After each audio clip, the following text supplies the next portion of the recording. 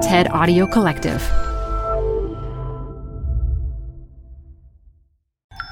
This TED Talk features geneticist Steve McCarroll, recorded live at TEDMed 2017.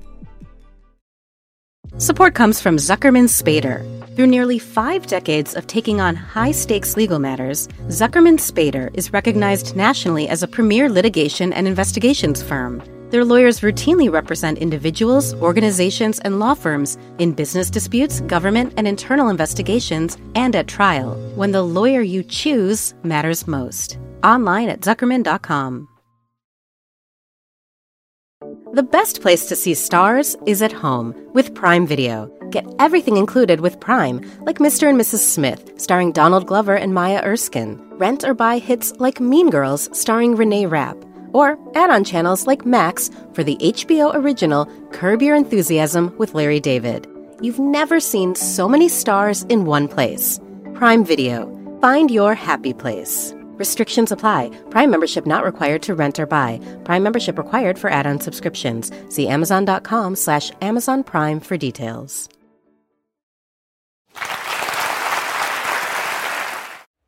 Nine years ago, my sister discovered lumps in her neck and arm and was diagnosed with cancer. From that day, she started to benefit from the understanding that science has of cancer. Every time she went to the doctor, they measured specific molecules that gave them information about how she was doing and what to do next. New medical options became available every few years. Everyone recognized that she was struggling heroically with a biological illness. This spring, she received an innovative new medical treatment in a clinical trial. It dramatically knocked back her cancer. Guess who I'm going to spend this Thanksgiving with? My vivacious sister, who gets more exercise than I do, and who, like perhaps many people in this room, increasingly talks about a lethal illness in the past tense. Science can, in our lifetimes, even in a decade, transform what it means to have a specific illness. But not for all illnesses. My friend Robert and I were classmates in graduate school. Robert was smart, but with each passing month, his thinking seemed to become more disorganized. He dropped out of school, got a job in a store, but that too became too complicated. Robert became fearful and withdrawn. A year and a half later, he started hearing voices and believing that people were following him. Doctors diagnosed him with schizophrenia, and they gave him the best drug they could. That drug makes the voices somewhat quieter, but it didn't restore his bright mind or his social connectedness. Robert struggled to remain connected to the worlds of school and work and friends. He drifted away, and today I don't know where to find him. If he watches this, I hope he'll find me. Why does medicine have so much to offer my sister and so much less to offer millions of people like Robert? The need is there. The World Health Organization estimates that brain illnesses like schizophrenia, bipolar disorder, and major depression are the world's largest cause of lost years of life and work. That's in part because these illnesses often strike early in life, in many ways in the prime of life, just as people are finishing their educations, starting careers, forming relationships and families. These illnesses can result in suicide. They often compromise one's ability to work at one's full potential. And they're the cause of so many tragedies harder to measure. Lost relationships and connections, missed opportunities to pursue dreams and ideas. These illnesses limit human possibilities in ways we simply cannot measure. We live in an era in which there's profound medical progress on so many other fronts. My sister's cancer story is a great example, and we could say the same of heart disease. Drugs like statins will prevent millions of heart attacks and strokes. When you look at these areas of profound medical progress in our lifetimes, they have a narrative in common. Scientists discovered molecules that matter to an illness. They developed ways to detect and measure those molecules in the body. And they developed ways to interfere with those molecules using other molecules, medicines. It's a strategy that has worked again and again and again. But when it comes to the brain, that strategy has been limited because today we don't know nearly enough yet about how the brain works. We need to learn which of our cells matter to each illness and which molecules in those cells matter to each illness. And that's the mission I want to tell you about today. My lab develops technologies with which we try to turn the brain into a big data problem. You see, before I became a biologist, I worked in computers and math, and I learned this lesson.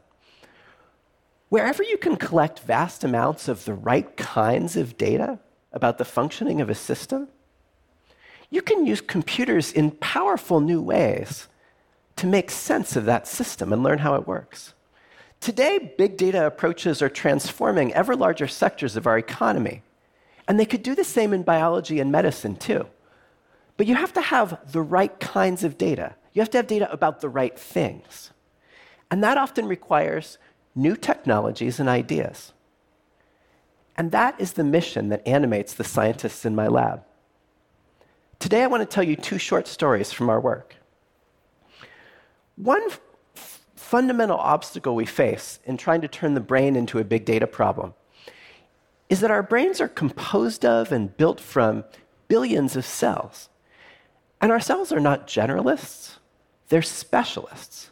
Like humans at work, they specialize into thousands of different cellular careers or cell types. In fact, each of the cell types in our body could probably give a lively TED talk about what it does at work. But as scientists, we don't even know today how many cell types there are. And we don't know what the titles of most of those talks would be. Now, we know many important things about cell types. They can differ dramatically in size and shape. One will respond to a molecule that the other doesn't respond to. They'll make different molecules. But science has largely been reaching these insights in an ad hoc way, one cell type at a time, one molecule at a time. We wanted to make it possible to learn all of this quickly and systematically. Now, until recently, it was the case that if you wanted to inventory all of the molecules in a part of the brain or any organ, you had to first grind it up into a kind of cellular smoothie. But that's a problem. As soon as you've ground up the cells, you can only study the contents of the average cell, not the individual cells. Imagine if you were trying to understand how a big city like New York works, but you could only do so by reviewing some statistics about the average resident of New York. Of course, you wouldn't learn very much, because everything that's interesting and important and exciting is in all the diversity and the specializations. And the same thing is true of our cells. And we wanted to make it possible to study the brain not as a cellular smoothie, but as a cellular fruit salad, in which one could generate data about and learn from each individual piece of fruit. So we developed a technology for doing that. You're about to see a movie of it. Here we're packaging tens of thousands of individual cells, each into its own tiny water droplet, for its own molecular analysis. When a cell lands in a droplet, it's greeted by a tiny bead, and that bead delivers millions of DNA barcode molecules. And each bead delivers a different barcode sequence to a different cell. We incorporate the DNA barcodes into each cell's RNA molecules. Those are the molecular transcripts it's making of the specific genes that it's using to do its job. And then we sequence billions of these combined molecules and use the sequences to tell us which cell and which gene every molecule came from. We call this approach Drop-seq because we use droplets to separate the cells for analysis. And we use DNA sequences to tag and inventory and keep track of everything. And now whenever we do an experiment, we analyze tens of thousands of individual cells. And today in this area of science, the challenge is increasingly how to learn as much as we can, as quickly as we can, from these vast data sets. When we were developing Drop-seq, people used to tell us, oh, this is going to make you guys the go-to for every major brain project. That's not how we saw it. Science is best when everyone is generating lots of exciting data.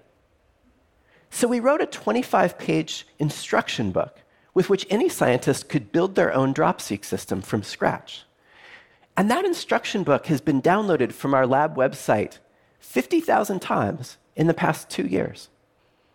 And we wrote software that any scientist could use to analyze the data from Drop-seq experiments.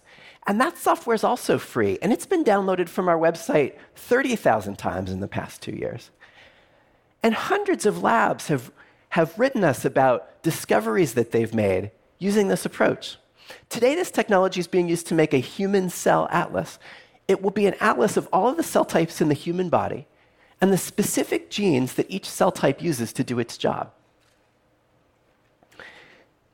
Now I want to tell you about a second challenge that we face in trying to turn the brain into a big data problem.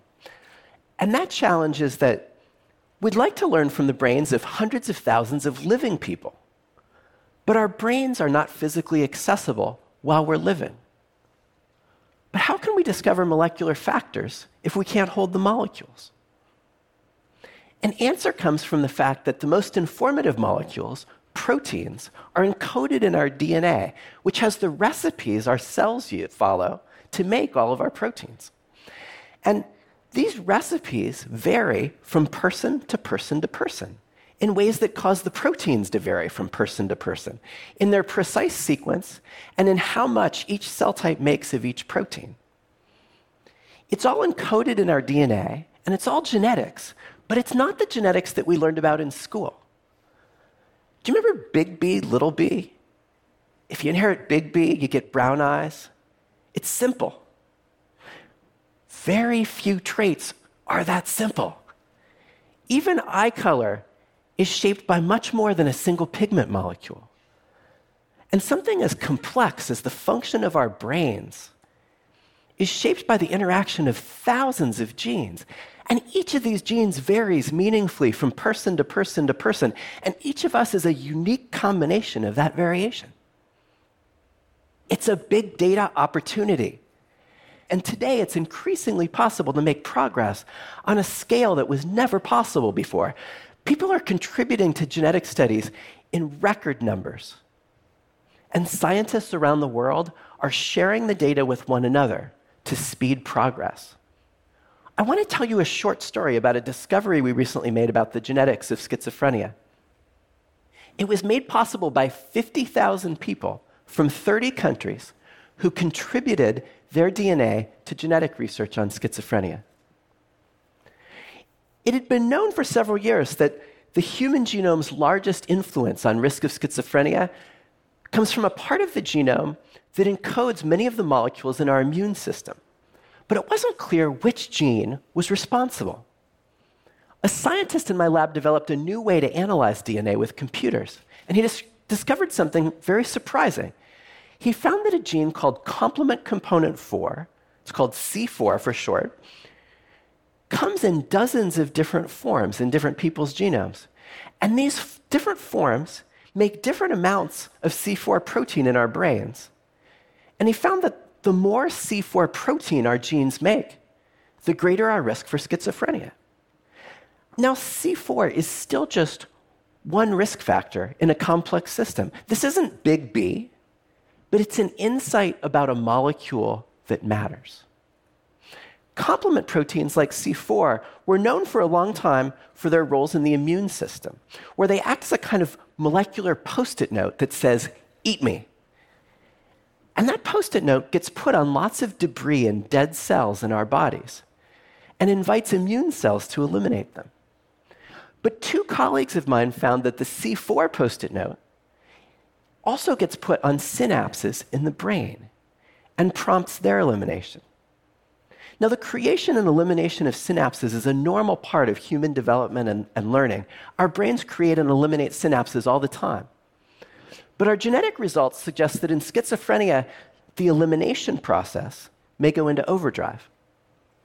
Scientists at many drug companies tell me that they're excited about this discovery because they've been working on complement proteins for years in the immune system, and they've learned a lot about how they work. They've even developed molecules that interfere with complement proteins, and they're starting to test them in the brain as well as the immune system. It's potentially a path toward a drug that might address a root cause rather than an individual symptom. And we hope very much that this work by many scientists over many years will be successful. But C4 is just one example of the potential for data-driven scientific approaches to open new fronts on medical problems that are centuries old. There are hundreds of places in our genomes that shape risk for brain illnesses, and any one of them could lead us to the next molecular insight about a molecule that matters. And there are hundreds of cell types that use these genes in different combinations. And as we and other scientists work to generate the rest of the data that's needed and to learn all that we can from that data, we hope to open many more new fronts. And genetics and single-cell analysis are just two ways of trying to turn the brain into a big data problem. There is so much more we can do. Scientists in my lab are creating a technology for quickly mapping the synaptic connections in the brain to tell which neurons are talking to which other neurons and how that conversation changes throughout life and during illness. And we're developing a way to test in a single tube how cells with hundreds of different people's genomes respond differently to the same stimulus. These projects bring together people with diverse backgrounds and training and interests: biology, computers, chemistry, math, statistics, engineering. But the scientific possibilities rally people with diverse interests into working intensely together. What's the future that we could hope to create? Consider cancer. We've moved from an era of ignorance about what causes cancer, in which cancer was commonly ascribed to personal psychological characteristics, to a modern molecular understanding of the true biological causes of cancer.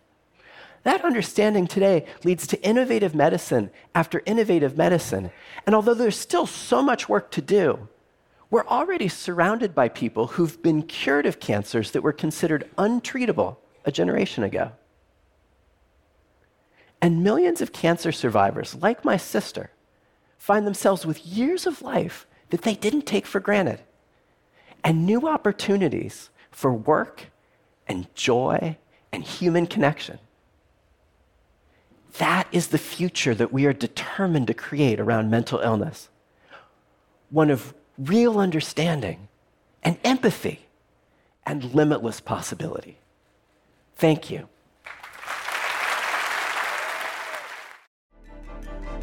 For more TED Talks, go to TED.com.